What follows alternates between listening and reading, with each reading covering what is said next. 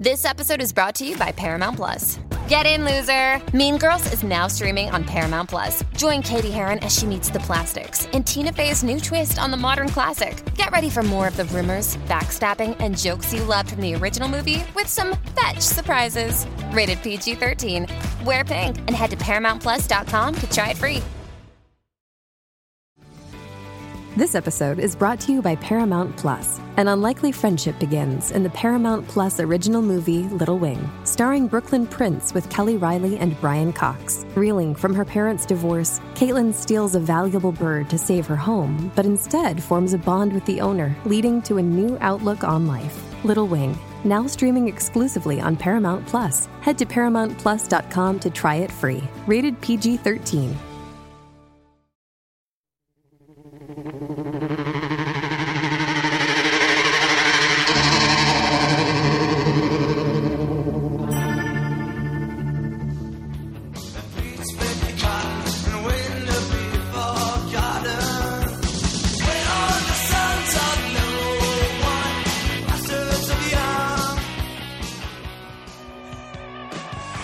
This is the Love That Album Compilation Edition, covering soundtracks, tribute albums, best ofs, box sets, and more.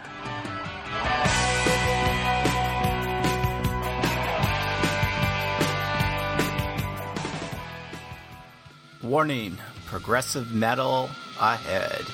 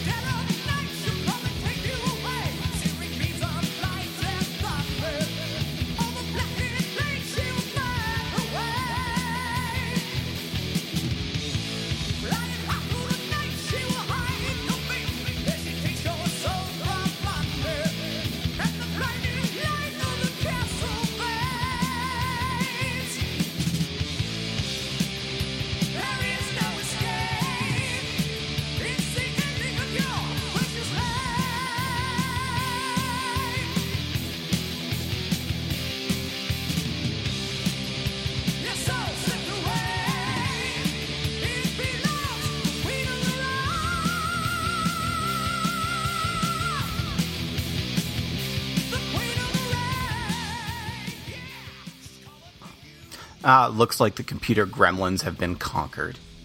So this is Eric Reanimator back with my compilation edition episode for September 2019. This is episode 60 of the compilation edition, and this is the countdown to my final episode, which will be November of this year.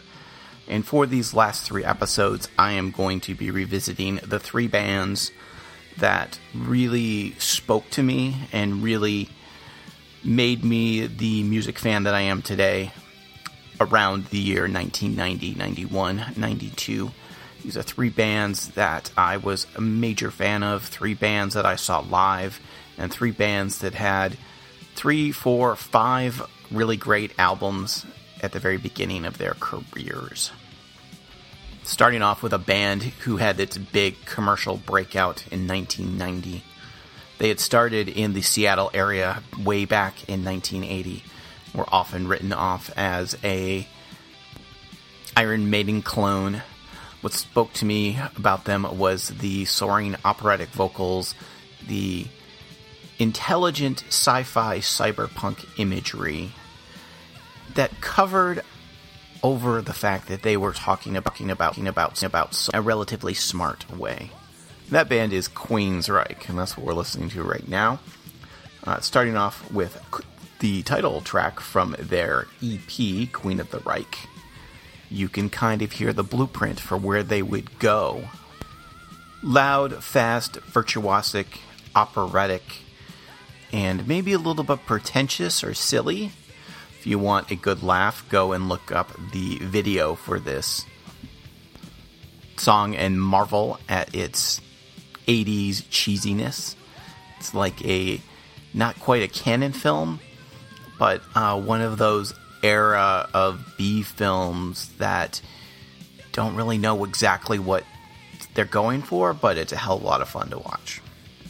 Anyways, let's sample some of the tracks from this EP, and then I will be back with a little bit of history of the band, and then a little bit of what it is about them that I connected with.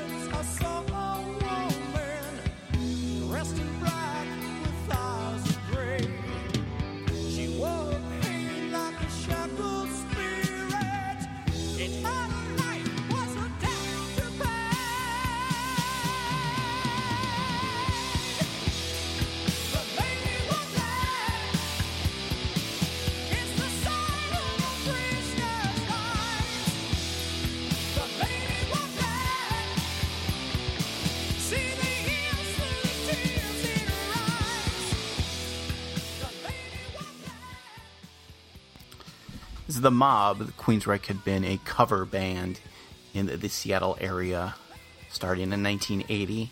By 1982-ish, they had their own material, and through a series of demo tapes and connections, they landed on EMI Records, eventually releasing their first album, The Warning, in, of course I don't have the date right in front of me, I believe 84?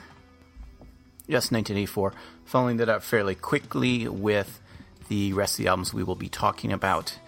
Rage for Order in 1986, Operation Mindcrime in 1988, and in 1990 their breakthrough commercial album, Empire.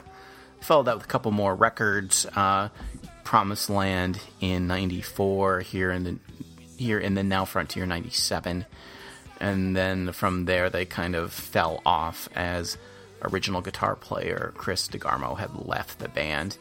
I don't really follow much of what happened to them after that. I know that there's been a break in the band, and that there's 2 versions, and that there's a whole bunch of stuff going on that I don't even really care to explore. What matters to me is the music and the fact that they were like other bands out there, but at the same time they were unlike other bands out there. One of the elements of metal that is often overlooked is the socio-political commentary that is underlying so much of the metal from bands like Iron Maiden and Judas Priest, talking about society, talking about issues that are going on in the world, corruption, environmental issues. There's a whole bunch of metal bands in this era that really hated one Tipper Gore, a white woman from the American South whose husband happened to be a senator, who got upset about Prince talking about female sexual pleasure and got her husband to waste U.S. taxpayer dollars on congressional hearings about lyrical content of rock music. You can look that up elsewhere. Queensryche, to my knowledge, never did engage in the anti-PMRC song cycle of that era.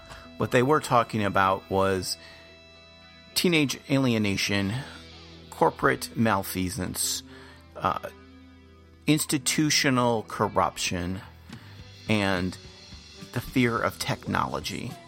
All of which is to say, a very cyberpunk kind of worldview, and I think it's probably telling that their first full-length album is called The Warning.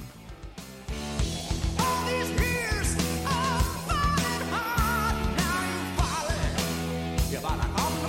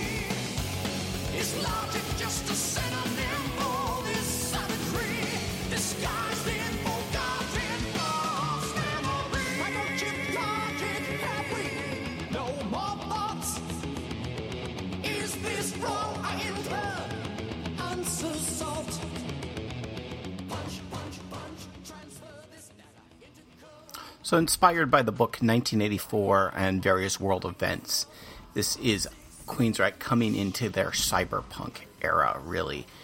The early stuff was much more of a fantasy science fiction metal, while 1984 is definitely a science fiction novel. It's also a social commentary novel, and this is where we get things talking about people becoming a number, not a name, and insanity, and the young being turned into robots and being repressed. This is the kind of topics that bands like Lords of the New Church were covering. And I gotta wonder, in hindsight, if this is a warning about how the boomers were going to treat Generation X and Generation Y. I don't know, maybe. Anyway, moving along to their next album, Rage for Order. And if you think about it, these titles really do call out what it is the band is talking about. Warning, rage. We get the idea that something's not right in the world.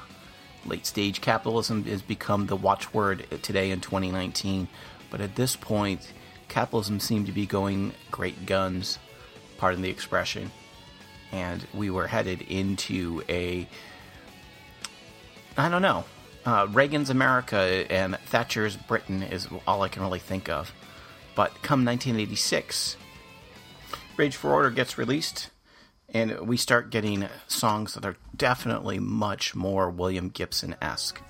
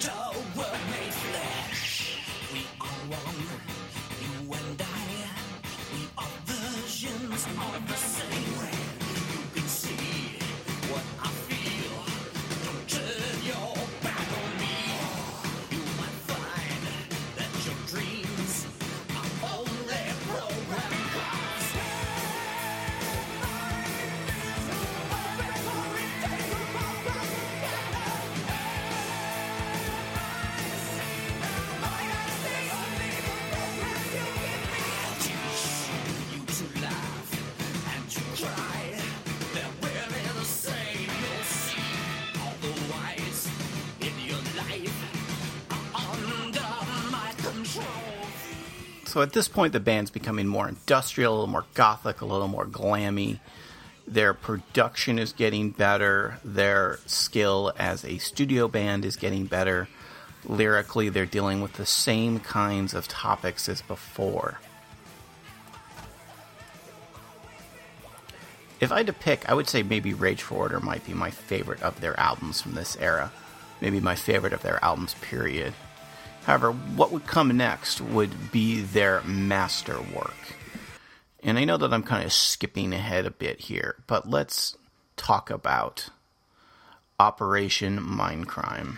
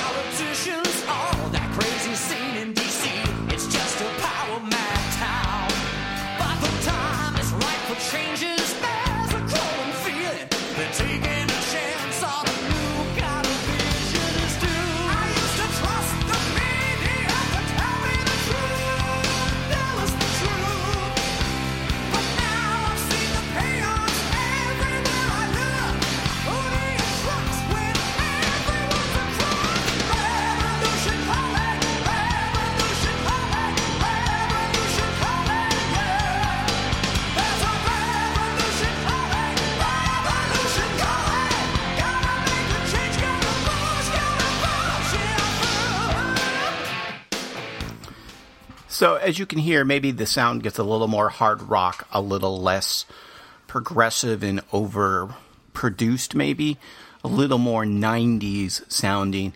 And I'm sure that there was an influence from what was going on in Seattle, because these guys seemed to have a clue as to what was going on around them.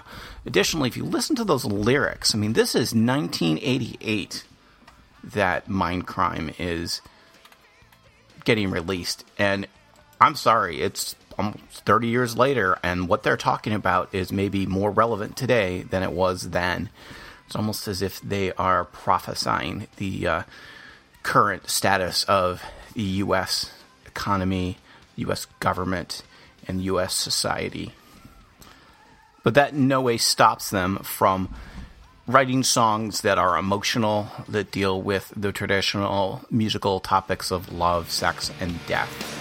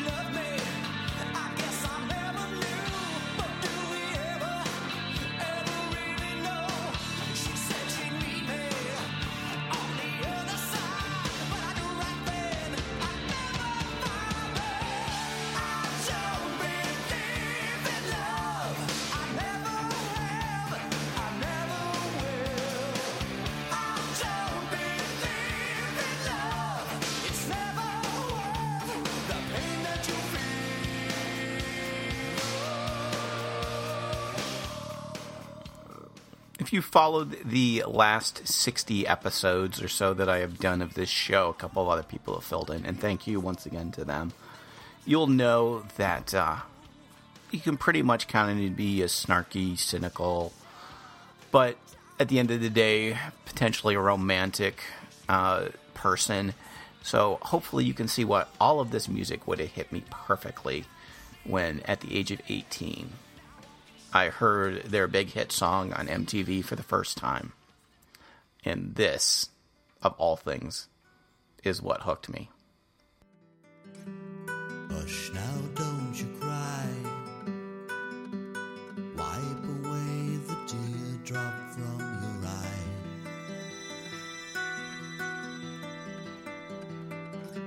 You're lying safe in bed. It was all a bad dream spinning in your head.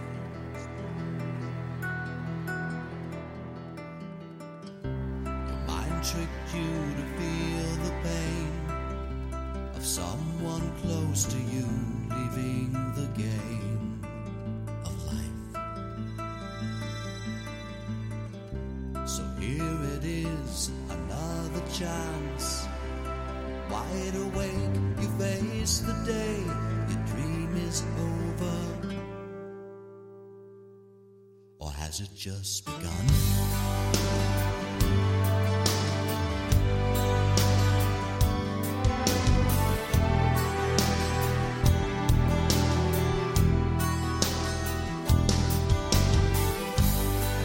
There's a place I like to hide, a doorway that I run through in the night.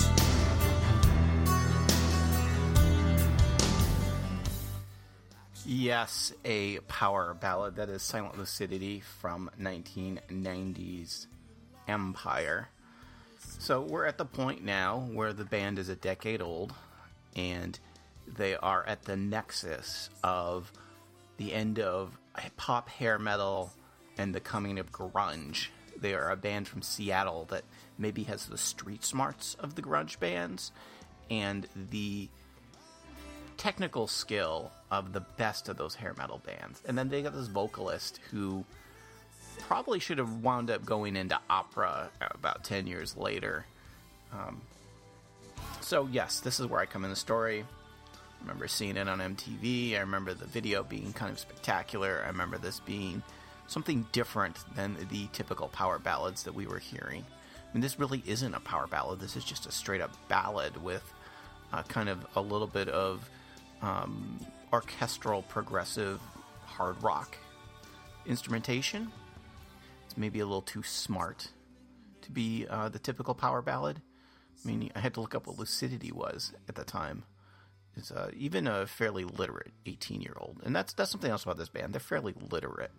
They know what they're talking about. There are songs on this album about the environment. There's songs about the criminal justice system. And then you have, your love songs.